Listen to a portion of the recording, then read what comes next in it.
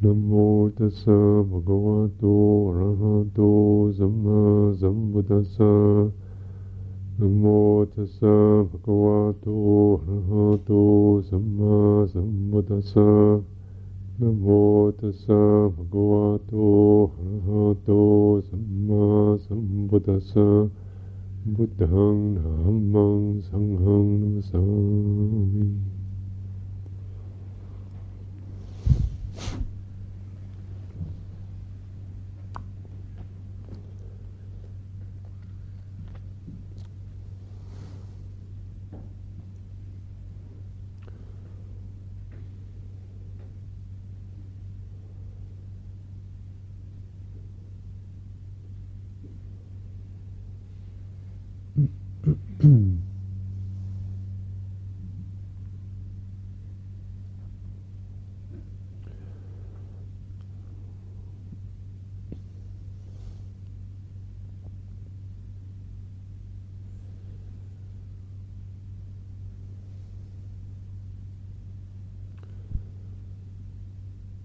There's it's called the Orkpansa, the end of the Vasa. It's a time when we consider it in the monastery, or use these markers, like Uposita days, moon days, use them as marks. Gives you a way of just reviewing what's going on, what you've been through, how regularly we come back to the same place, the same search, the same aspirations. If we cultivate through the feelings we have, situations that arise in our lives, the meditation practice, so we keep questioning what are these things trying to tell us.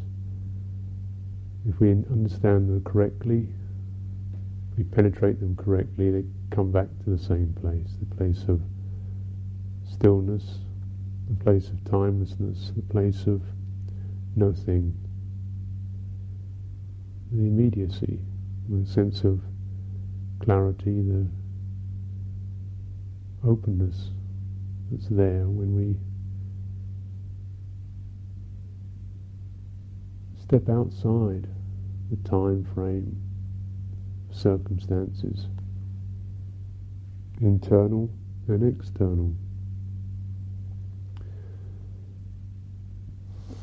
Now, often our life in the temporal, circumstantial realm is fraught with dangers, with hazards, with worries, with joys, powerful feelings and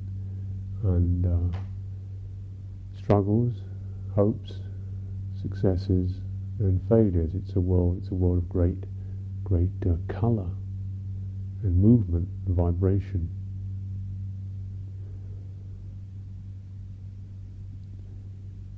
It's a world in which we take to be the real one, the one of real things, solid, material, physical things that happen outside of ourselves.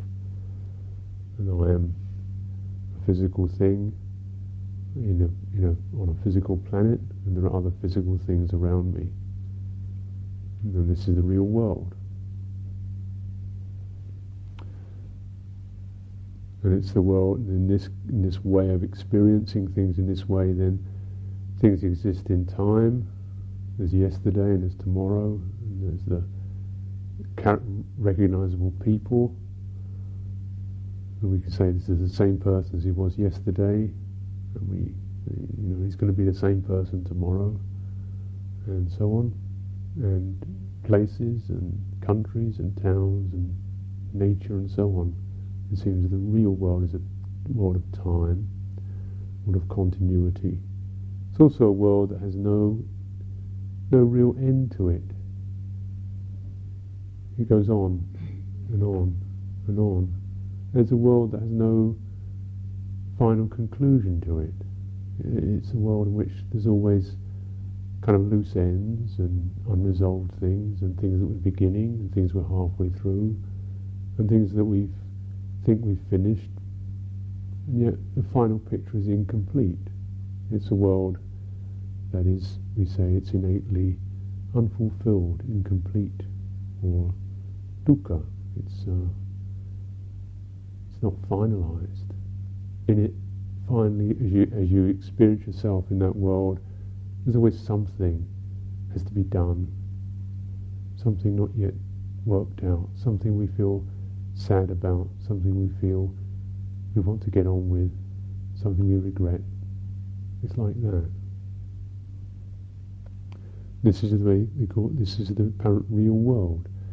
And that very unresolved pang, or the excitement, the wanting to get on with this, very much fixates our attention in it. We get caught by that passion. We get fixated in it. So we very much involve ourselves with the reality of it and invest in it and seek things in it. And then, of course, as we do that, we find that sometimes our hopes are dashed, our expectations aren't quite fulfilled, and yet we still feel it's possible that it will be. So we keep going in that until, of course, we we pass away or things change. It's like that. As you meditate, as you enter the practice through that door, the door of meditation, when you really, what is the world? Say it's what's remembered, it's what's imagined, it's what's conceived of. When we close our eyes, then the experience of myself being in the world is a notion. It's something made up of particular memories, particular mind-created things, isn't it? My friends are my memories. My enemies are my dreads, my expectations, my things that I'm excited about. You can see it's really my desire, my longing, whether it's a good or bad one. It's like that. And in meditation we see that this is a different world. Or perhaps it's the same one being seen through a different lens, if you like. Perhaps the apparent real world is just an assembly, a kind of way in which the sensory fields are organized, are arranged. So often in the apparent real world we don't notice so much how much our mind is creating these things. Things seem to be independent from our mind. When we meditate, then suddenly everything seems to be the mind. Seems to be, the more we cultivate that way, we can recognize the mind constructions which bring up memories and hopes and prejudices, scenarios repeated over and over again. And perhaps as we cultivate more steadily, suddenly these two seem to come together. These two different worlds kind of come together. You see that people mean something to us. They mean things like friendship or fear or someone who's bigger than me, and it makes me feel small and little. Or something that means delight, or something that means freedom and space, or something that means success, or something that means failure. And as we cultivate, we can recognize that the real physical world becomes a kind of almost like a mythology of our own inner stuff, which is real. Perhaps we don't have to say that. We don't have to choose which is real. As we can say, there are different organizations, there are different modalities, there are different ways in which experience can be interpreted. One, we say, through the external senses and consciousness, and one through the quality of mindfulness and awareness of the mind.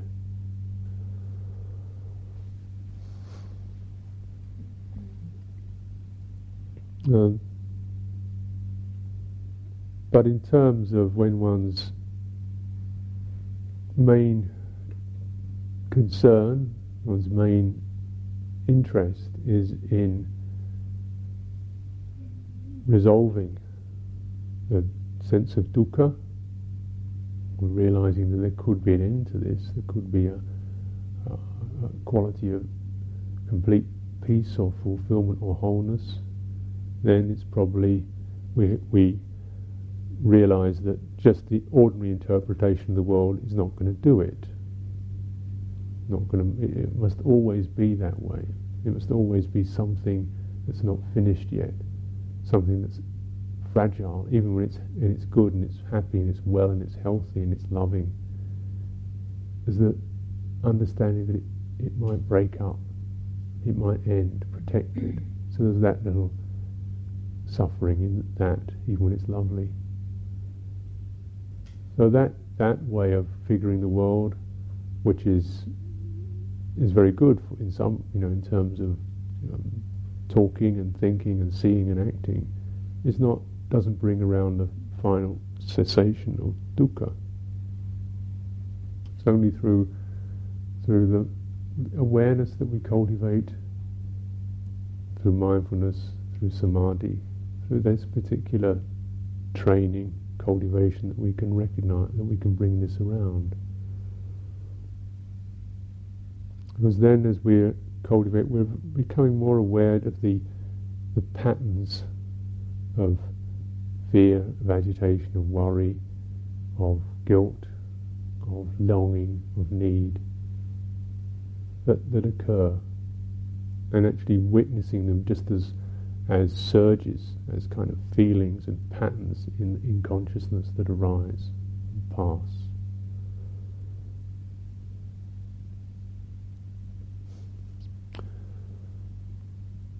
This takes quite a lot of honesty, actually, because there's a very strong power and a capability to make these fears and longings into real things, real people, real events outside of me, nothing to do with me, independent of my mind. So it's a matter of practice.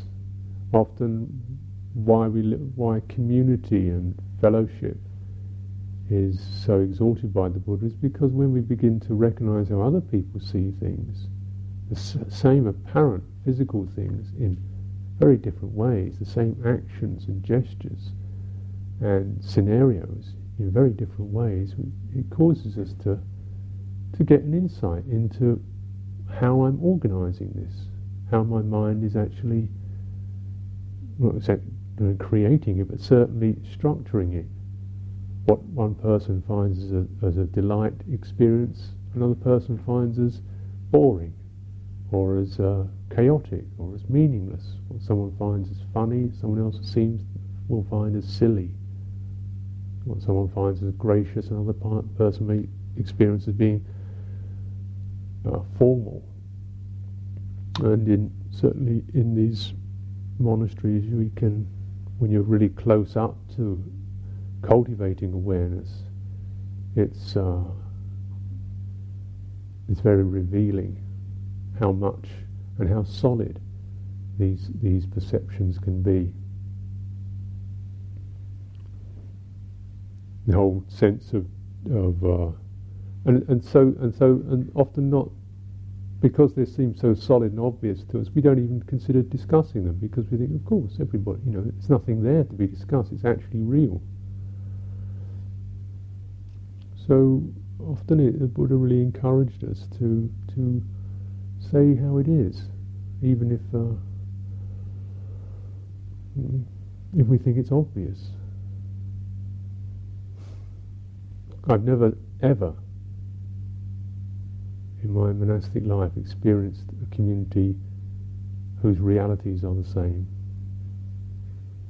And yet everyone will think, well, yeah, of course, it's like that. I've never actually experienced that when everybody agrees on it. And sometimes the polarization is staggering. people whose intention is very much on the same thing, you think dress the same, go to the same events, living in the same little building, learning, hearing the same teachings, eating the same food, going through the same rhythms of day, and yet one person can feel this is about getting things done, or power or authority. Another person can feel it's about something about space and love and expansion. You feel it's a sense of honour that's required, or some person feels it's a sense of duty that's required. And then we can always point to the evidence that backs up our view. So this is called papancha. This Buddha had a word for it. It's called papancha, which means projection, proliferation. The way in which the unresolved qualities of our own mind are projected outwards and externalized. And when there's unknowing, ignorance, then we don't even realize it's happened. We think that that process has happened, and we don't even realize that those things that seem to be outside of us are really parts of our own unresolved karma that we're projecting out and often failing to take responsibility for.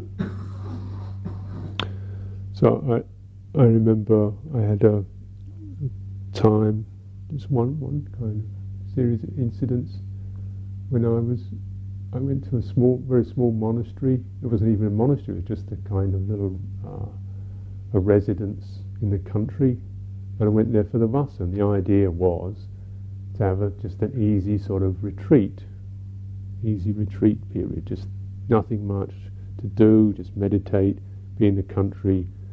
Oh, this sounds nice. So my perspective on it was great, a chance to meditate, nothing much to do, be in the country, simple life. And so then they said, well, take Nanagarika along. So I thought, well, who's really worked hard and somebody looks like they're having a bit of a miserable time, could do with a break. So I chose this, and I said, would you like to come? And he said, yes, all right. So then he went with me, and then his perception was that I'd taken him down there to torment him. I could kind of get him on his own, and then I could kind of, play games with his mind, or lay trips on him, and have power over him, and push him around, this kind of thing. So he had this kind of thing happening for him, and I couldn't, he didn't say this is what he had going, but, so we happily went, was happy for about 3 days, till suddenly the two realities collided. I'd say, well, okay, let's have a sitting this afternoon, and that to him was like, I'm ordering you, I'm exerting my power over you. Now I'm going to get you to sit there and you have to endure it for hours on end, rather than, hey, nothing happened today, let's just sit and meditate. Wouldn't that be a nice thing? Maybe we can, talk about Dhamma or something. It was like, so that was his interpretation, was rather like that. So this went on for weeks on end, actually. And no matter what one did, it could always be interpreted through that lens, through that way of seeing it. As being patronising, or being intimidating, or making fun of, or ignoring. So when I thought, well, be spacious, leave him alone, it was ignoring. When I thought, be cheerful, cheer him up, it was making fun of.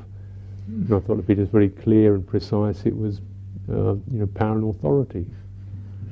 And clearly the man had problems.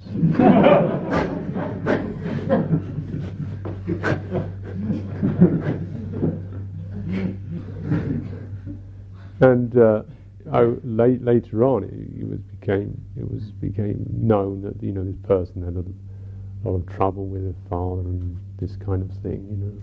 So that this was embedded in them. This sense of somebody who's seen as being senior is someone who kind of has this power thing going on, and will push you into things that you don't want to do. But of course, in yourself, so you don't feel senior to anything. You're not looking in terms of senior and junior, just a couple of humans. But on one level, you could say definitely I was senior, he was junior. But that wasn't in my mind, because I think wherever you are, I don't feel myself. Being senior is not a perception. It's common in my mind, only on certain conventional levels. But it certainly wasn't something that was happening for me. But am I or am I not? It depends on how you want to organise it. What particular definitions you want are paramount in your mind. And if you're someone who feels that sense of it being inferior or being intimidated or not being so good as, then we tend to see people in terms of power, bigger, more senior, more authority than us. And perhaps we don't recognise that. And I suppose most of us have had, do have lots of problems with in our society, in our family, in our relationships, in our jobs. We have bosses and teachers and bigger people and people who tell us to do things we don't want to do and then punish us for failing at them. So we do have a lot of this problem with power figures, and you only have to see someone in that way, and lo and behold, the whole thing can start up again. And all of those emotions then get projected onto this particular person. And it's true. You can always assemble a reality out of it. You can manage to avoid or screen off or misinterpret anything that doesn't fit into that particular picture. And my mind can do this.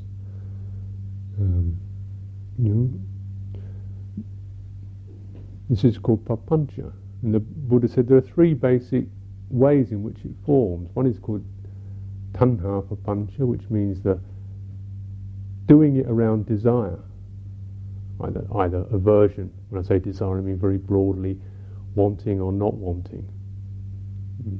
So we can see things in terms of things being wantable or not wantable, desirable or irritating.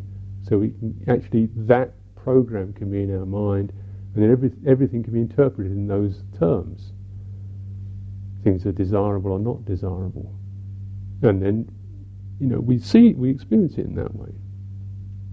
And we only see and notice things that can be interpreted in that way.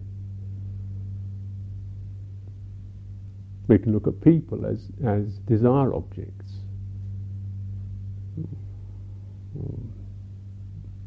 Very, very common. Food, people, events. Do I like it or do I not? Do I want it or do I not want it? Or aversion objects.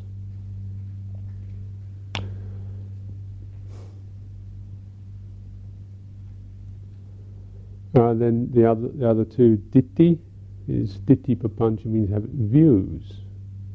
This means that anything that is experienced is, we have a view about it, like, that means that. We get a kind of ideological event occurring around things. Something happens, this means you've got to do that. Or something happens and we can have a kind of ideological viewpoint on it. I think everything should be this way. We see something happening, that's not fair.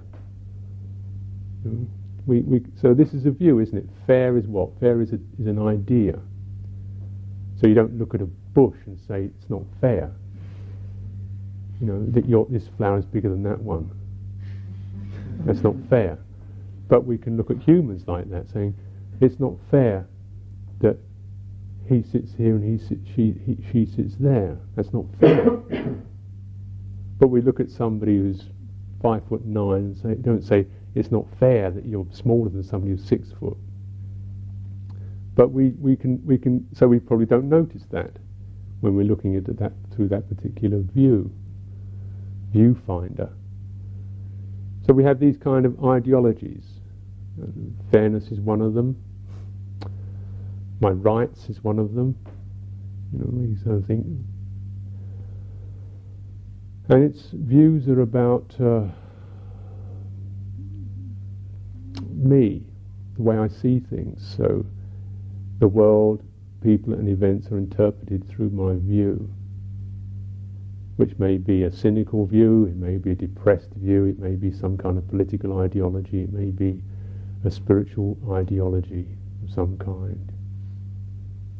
You know, we can see everybody as all sentient beings who need to be saved, or we can see everybody as bags of meat with oozing putrescence out of 9 orifices, and you know, which is not very nice kind of view. But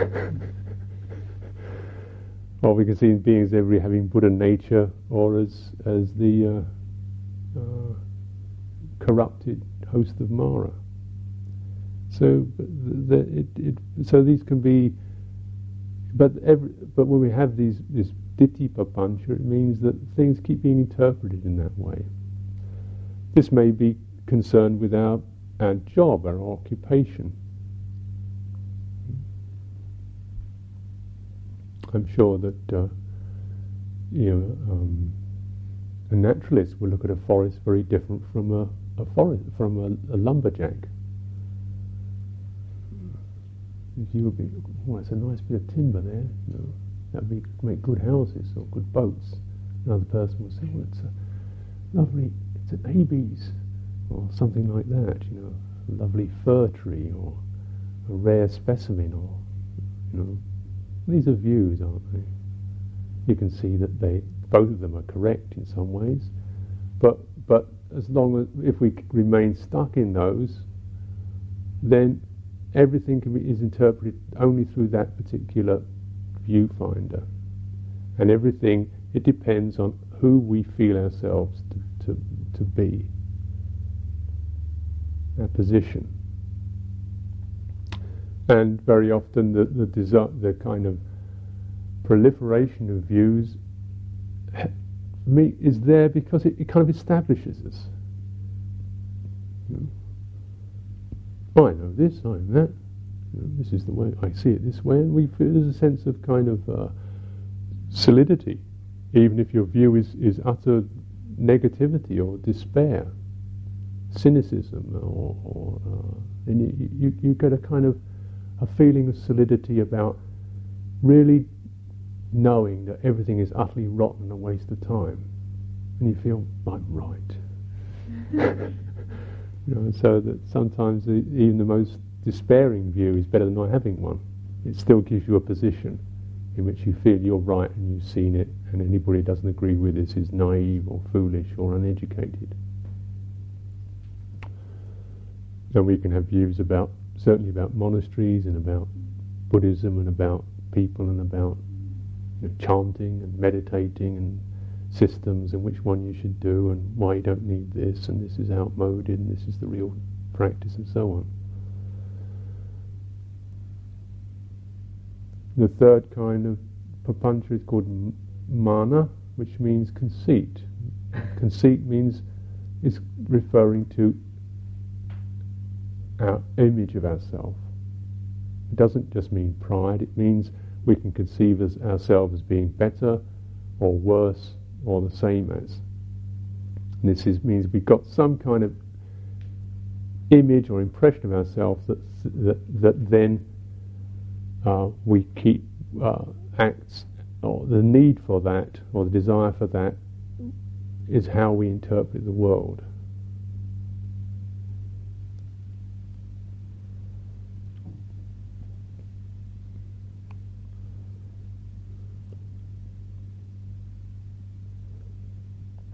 So we may even conceive ourselves as being a man,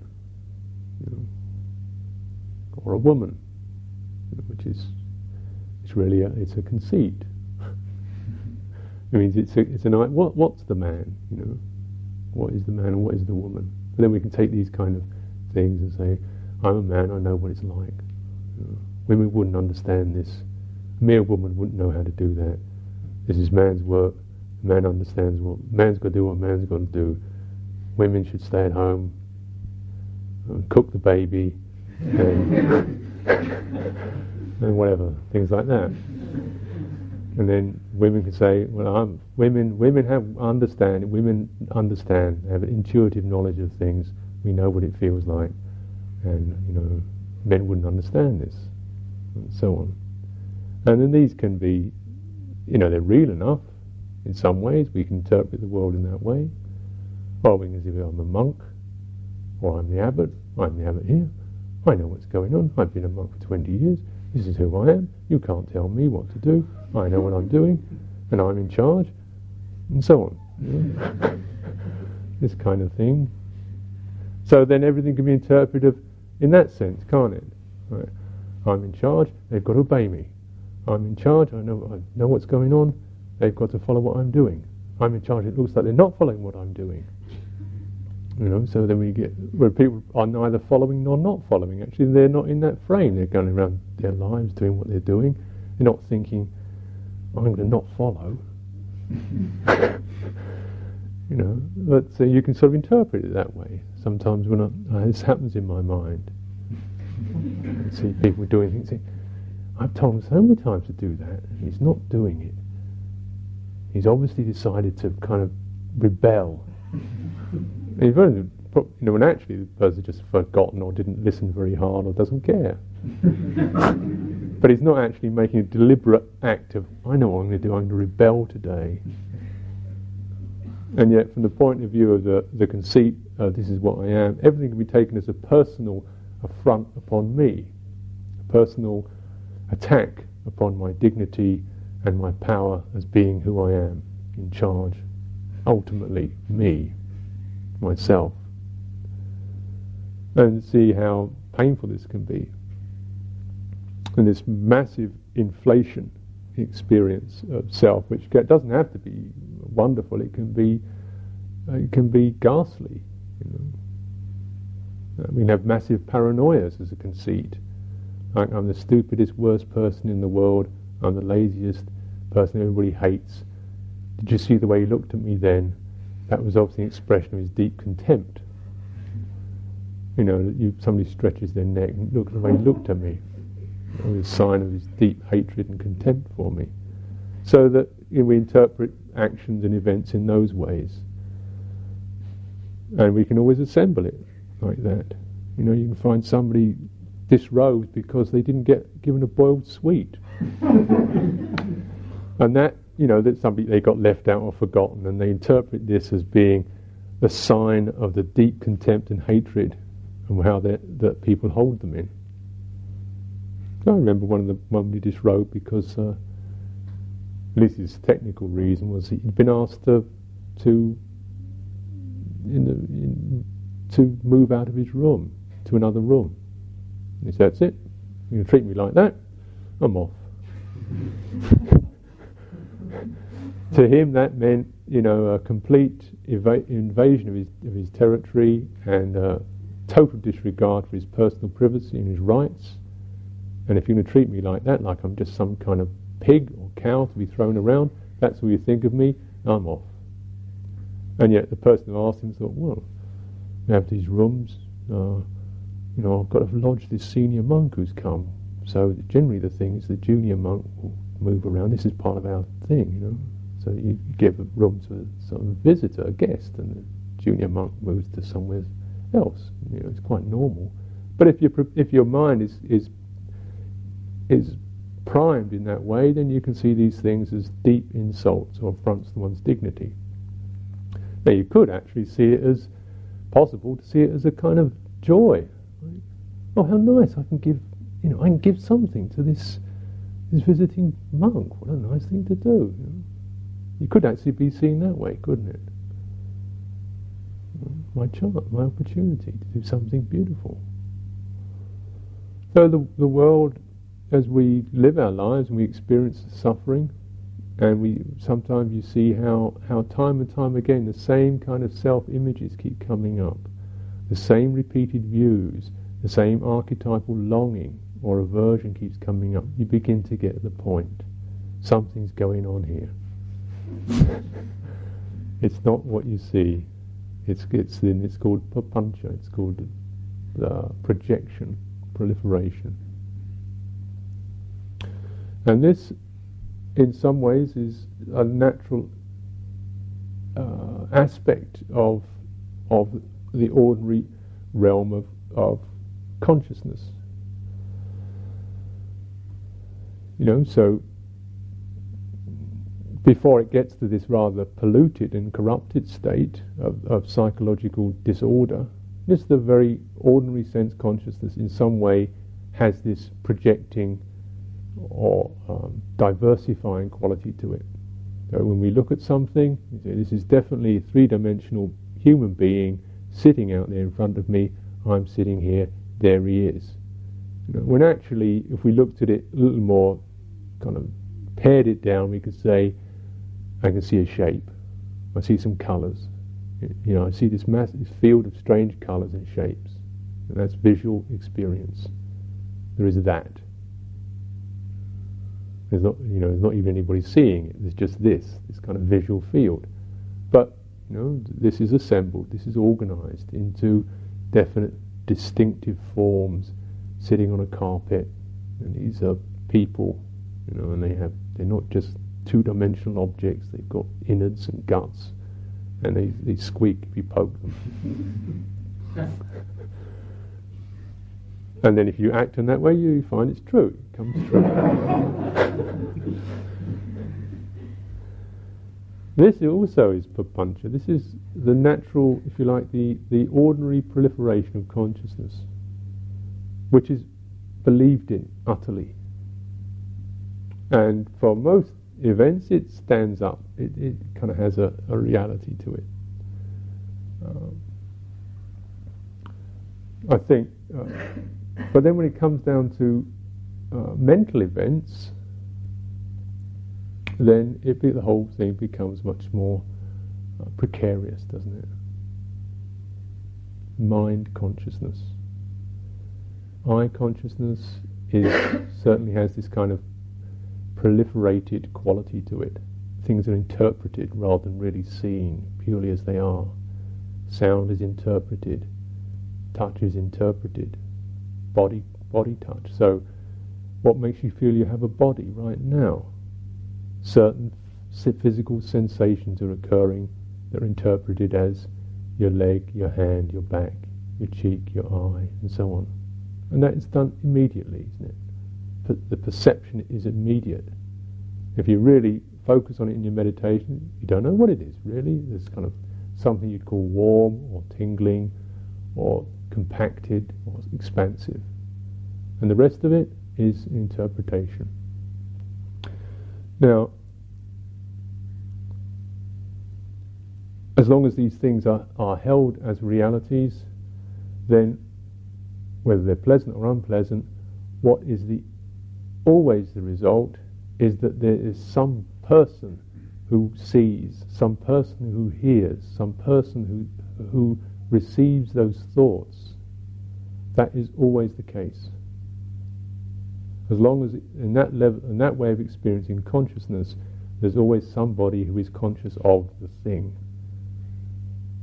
And there's this, and that is taken so naturally because every conscious act affirms it. Sometimes it's a thinker, sometimes it's a seer, sometimes it's a hearer, a smeller, a taster, or a feeler. And the me is the composite of all these things, who appears to be solid, and now he's hearing and thinking and seeing and touching and tasting and feeling, and there he is, and he's male in this case, most of the time.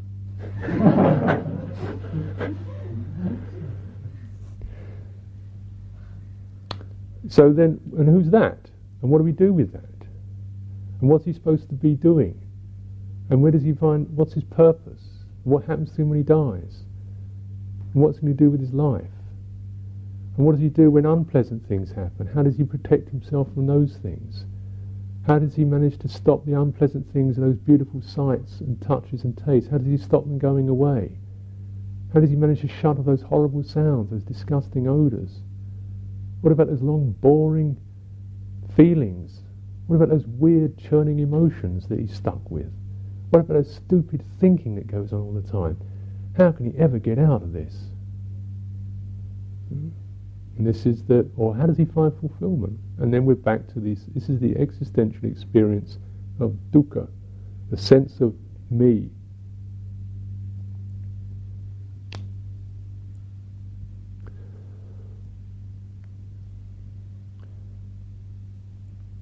Now, there's some we can. The Buddha very simply said, well, when there's no eye organ, when there's no eye, no visual object, and no eye consciousness, then the sense of being the seer does not arise. When there's no ear, no hearing, and no heard object, the sense of being the hearer does not arise. When there's no mind object, no mind consciousness, being the thinker does not arise. And we can very well say, well, yeah, but I've got eyes and ears and a mind. So how does that occur? It's just a recognition that the sense of self depends upon this consciousness experience. And if we look at it more carefully, we can recognize that, of course, the eye is not a constant quality. Like my eyes are not as good as some people's eyes. I'm slightly short-sighted. So my eye consciousness is a bit different.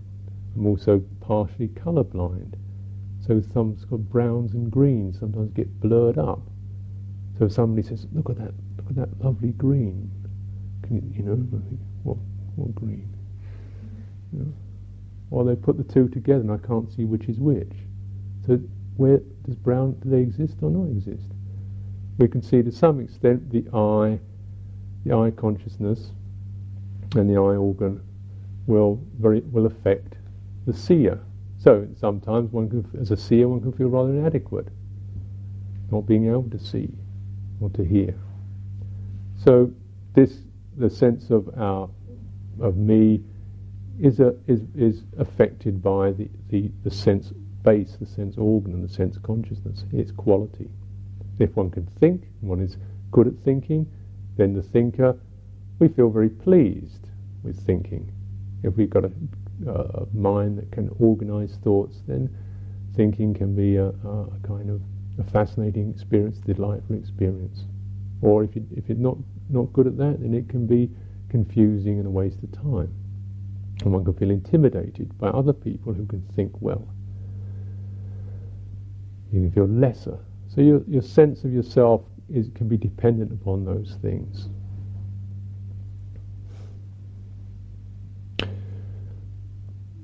Now, when it comes down to,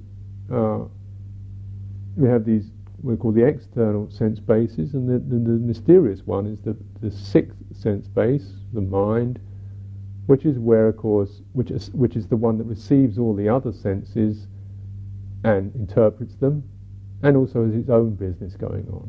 It's thinking, if you like, it's the thinking. It creates this immaterial stuff like thoughts, emotions, plans, patterns of thought and behavior. And the mind doesn't actually seem to. It's not the brain. It's not something we say. Mind is different from brain. Brain is a kind of physical flesh organ. The mind is not a flesh organ. And the mind is where we recognize this is where we experience our suffering. It's not really because of the eye organ or the ear organ or the nose. It's because of the mind. It's because of love and hate. It's because of fear and guilt. It's because of worry and anticipation and things like that. So these are mind, aren't they? We all recognize that. So is it now when the Buddha says when there's no mind, then this doesn't occur? Is it possible that there can be no mind?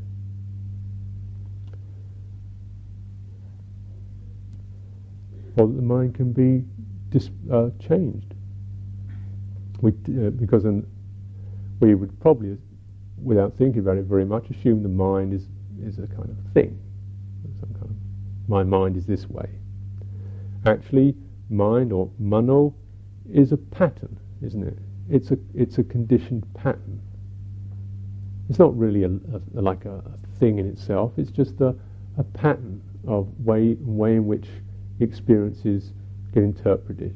And it's connected to language, it's connected to the kind of concepts that we have that have been put into us, it's connected to emotions, and somehow out of all this, organizing patterns occur. Things can be known, conceived of. It's the conceiver. And some things we can't conceive of. We say we can't conceive of. They're mind-blowing, aren't they? Say, my mind blew my mind. What is the nature of God? What is Nibbana? Why am I born? Then what happens to the mind? The Buddha would say, then the mind dissolves. And he described his own enlightenment saying, my mind has gone to complete dissolution. To dissolution has gone my mind. The mind can be broken up or dissolved, because the mind is not a lump at all, but purely a pattern, and that pattern can be depatterned. So we can experience the ending of the mind.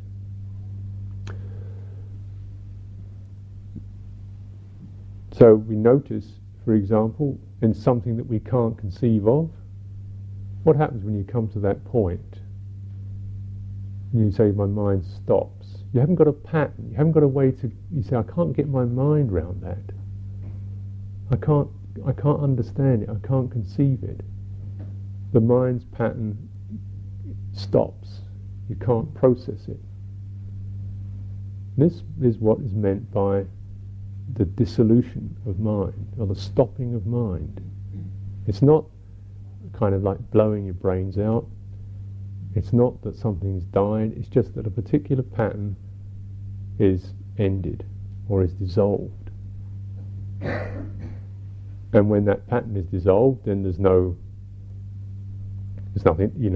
you can't really worry about something you can't conceive of, or long for it, or hate it, or anything. You can't do projecting onto it, because it can't be formed as an object. So therefore you can't use it as something to project longing or aversion or conceit or a view about. And this was very much the experience that the Buddha pointed towards, as this is the unconditioned, the unprogrammed, the depatterned, something that we can experience. The ending of the mind is something we can experience. Because in Buddha Dharma, you have different, the mind in this sense just means the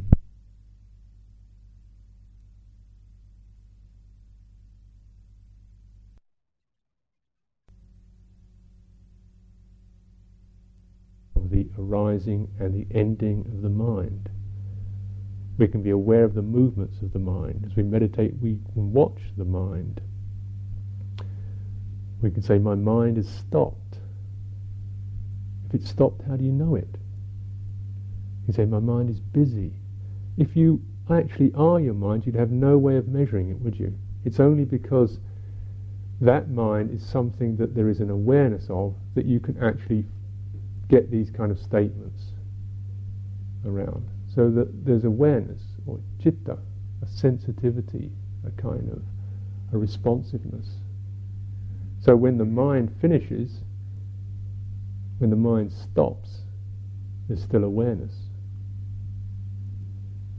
And this is the awareness of the unconditioned, the uncreated, the unpatterned. And this is what the Buddha pointed to as the experience of deathlessness, the end of papancha, the end of proliferation, the end of suffering, is this.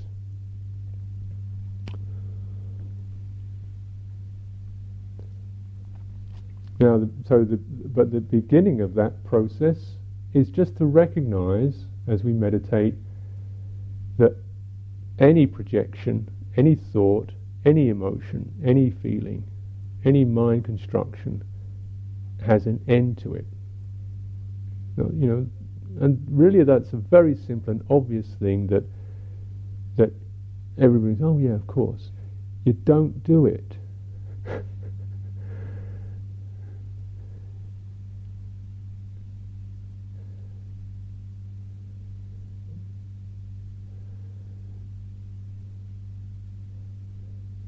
Or it's rare. We really have to train ourselves to recognize that powerful feeling or passion, now it's gone. Not there now. Because you don't notice when it's not there, do you? What the mind is trained to do is notice what's the conceivable, what's proliferatable around, what we can, project onto. So as soon as something ends, then it creates something else, or something else gets created. So often the ending of a thought is just, desire comes up, or some kind of restlessness that just creates something else. And we remember, or we think, or we plan. The process of meditation is really a lot of patience. But even if you notice the mind is wandering, or we say the mind jumps like a monkey swinging through the trees, you notice that it jumps from this point, and then there's this perhaps infinitesimal space before the next point happens. So if the mind wanders, it must go from one object to another object. And there's that point which, if we're attentive, if we're calm, we can recognize. So a lot of the process of meditation is just calming down through techniques and practices, but also calming down through wisdom. That is, as these age-old scenarios get played over and over again in the mind, we begin to, I've been through this one. So we start to maybe, if we're not getting too irritated by it, we maybe approach it from a more dispassionate viewpoint. There it is again. I wonder what that's about. So that there's perhaps a more calm angle on that, where we begin to kind of listen to the thought processes, and you notice when you're really attentive with no bias or no angle on it, it calms down, and you can notice the spaces in between the thoughts. That's through that space. That's the door to the unconditioned. And training is very much a question of being able to do that. Now, why we don't do it is because of these what are called anutsaya, which are the latent tendencies. That is a continual magnetic attraction towards some kind of passion or another, some sort of aversion or irritation, some kind of view, a way of interpreting things, some kind of conceit, this is what I am, some kind of wanting to be something, or doubt, speculative, maybe it's this, maybe it's that, or just ignorance, to forgetting, not noticing, distraction, and blindness. Very powerful pulls. And those are the things that begin to organize the mind into these painful, stressful, or disappointing patterns.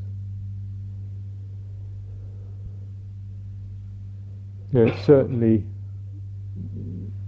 but in terms, though this world is very solid and real and seems to be endless, you recognize that itself is only, that whole mood and the solidity of it is only something that's created by mind consciousness.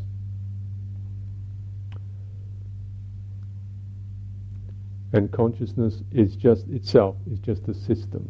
Consciousness is a system, basic programming of sense experience.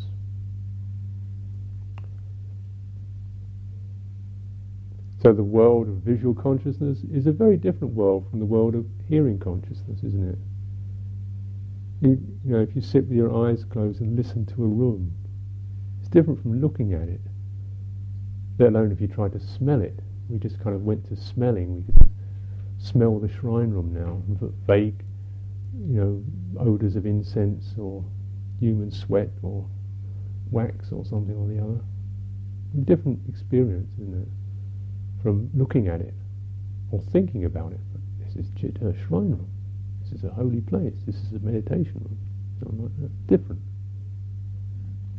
So we can recognize just the limitations of consciousness as purely an interpretation.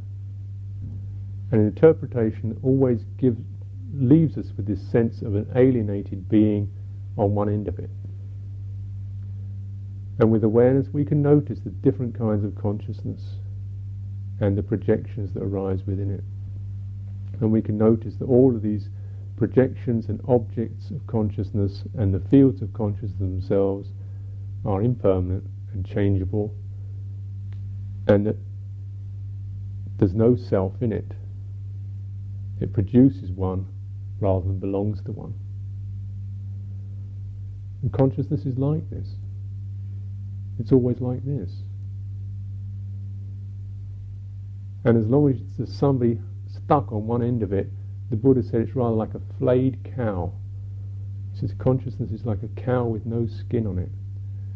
It's, there's flies crawling on it.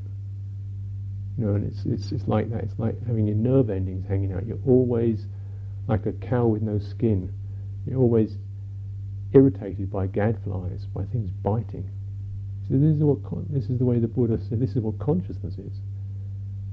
And if that's all there was, that would indeed be a miserable statement.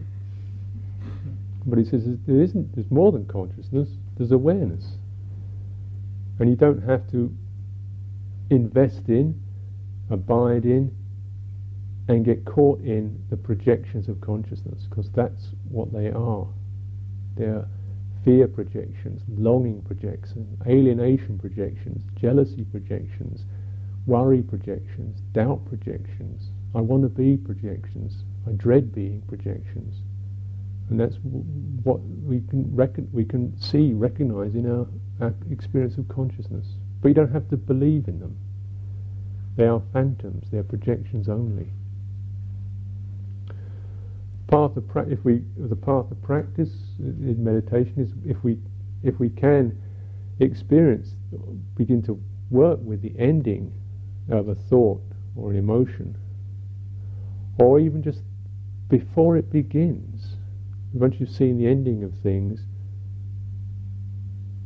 notice the beginning of them. Do you ever do that? Do you ever manage to catch it before it manifests?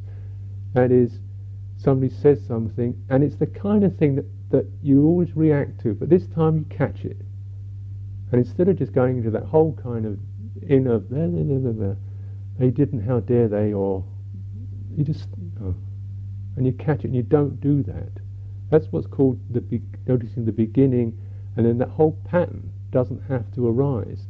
That reality, that apparent reality, which you're always dominated by, doesn't have to be there. You have a choice. You can get to the beginning of it and don't do that.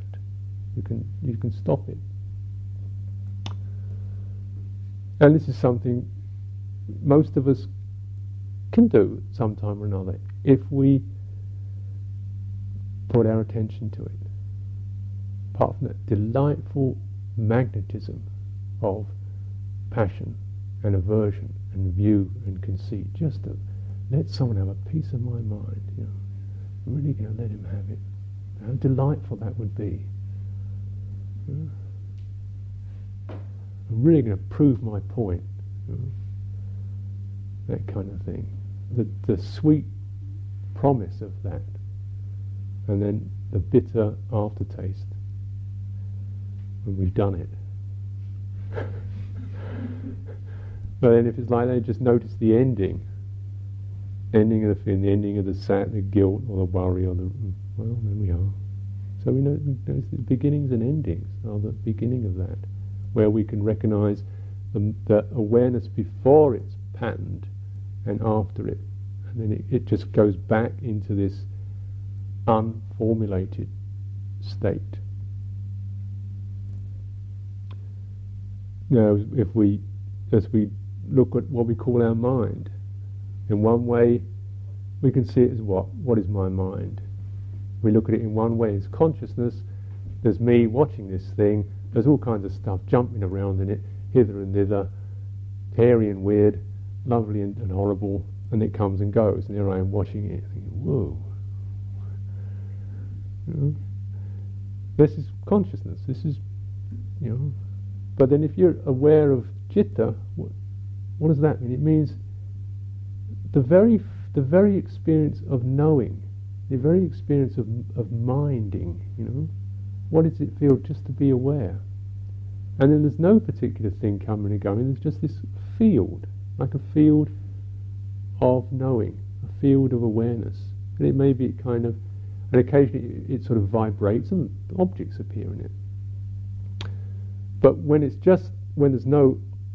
not magnetically creating objects, it's just this field of awareness, and there's no sense of being anybody about it. It's very peaceful and clear. There's no form in it.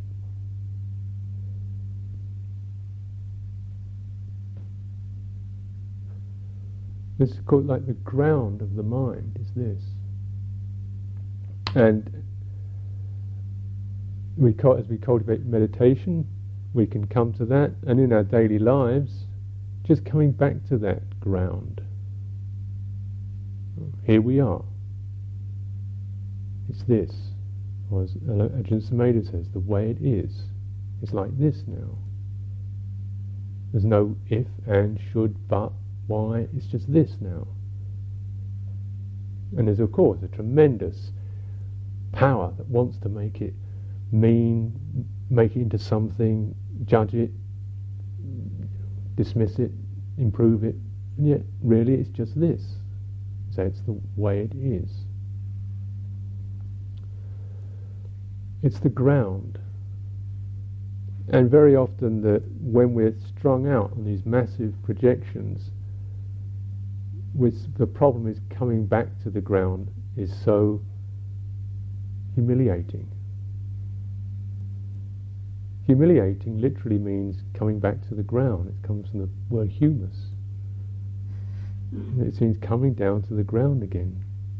And yet, emotionally, to say being humiliated is a very negative experience. And yet, humiliation is a really necessary part of the transformation. Is that all that projection has to be, we have to experience some of the humiliation or humbling. Why that is such a theme in religious life is humility, is we're actually recognizing our projections, our interpretations, our views and conceit, and then we let go of them. And when we let go of them, there's that moment of feeling, I've lost everything. You know? I've lost my world, I've lost everything. I've lost my hope, my longing, my intelligence, my power has been I've lost it. Bang, and we hit the ground. Now if we do that consciously and willingly, that coming to the ground is like coming home, back to sense. For most of us it's probably a bit of both. There's a kind of some sort of willingness, but generally there's a lot of clawing, not wanting to go down on the ground again. Like a cat that's falling, you know, the way it spirals around trying to find something to hang on to, and then when you go down like that, whump, you really hit the bottom. And then you know, from that position you still haven't really got the message. You think, why did they do that to me? As if they did it. When it just means that your bubble burst or your projection's no longer able to match up to reality.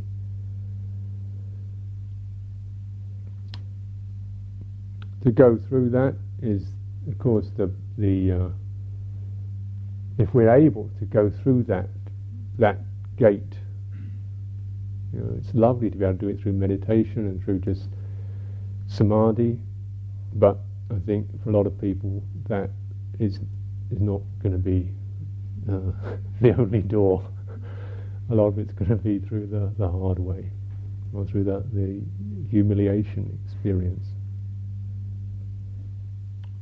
But if we can bear that, if we can somehow recognize, even for a moment when we hit the ground, right, this is it, there's nothing to aim for, there's nothing to lose, it's all right being on the ground.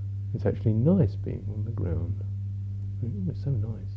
I know what I do. You can get up again. And if we can actually take that experience, then what's the result is that you don't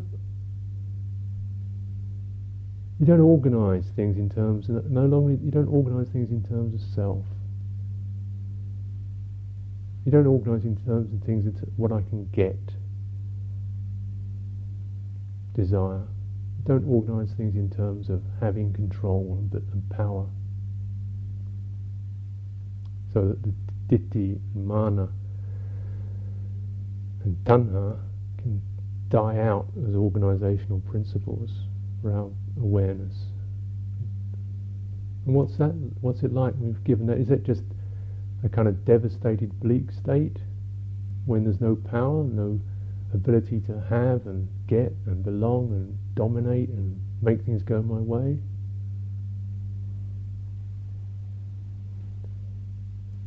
The beauty of it, those who go through this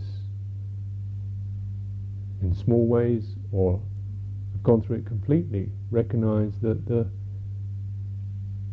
transformation is an organisation in terms of love, of empathy. I don't know what it's like, when you're on the ground willingly, I feel a deep sense of empathy with beings, comradeship down on the ground, fellow worms.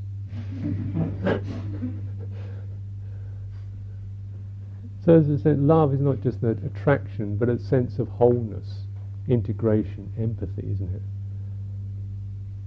It's not just a kind of bubbly emotional state, but a vision of unity and of wholeness in which we feel we're part of things. We're no longer longing and alienated and I want and I haven't got. We're no longer trying to hold things down. We have a sense of being loved and being part of that love, that empathy, that wholeness. And this is what enlightenment's like. This is what it is. The awareness of the mind is gone in that way, so that you recognise, when we truly empathise with when our experience is empathetic rather than projecting, then instead of everything being separated from us, everything that's apparently separate is part of us, because we're relating to it. We're allowing it to be the way it is. We're accepting it the way it is. So there's nothing to long for because we have it all. It's like as long as you see something actually is really out there, you have to long for it or reject it, don't you? When you see it's really just here, then there's a sense of empathy rather than longing or separation or rejection. The world can be experienced just as this here-ness, this immediacy in which there's no separation and no longing, no aversion, no self created. And the objects of consciousness can be experienced lovingly rather than through the medium of control, power, alienation, fear, and all that sort of stuff that goes on.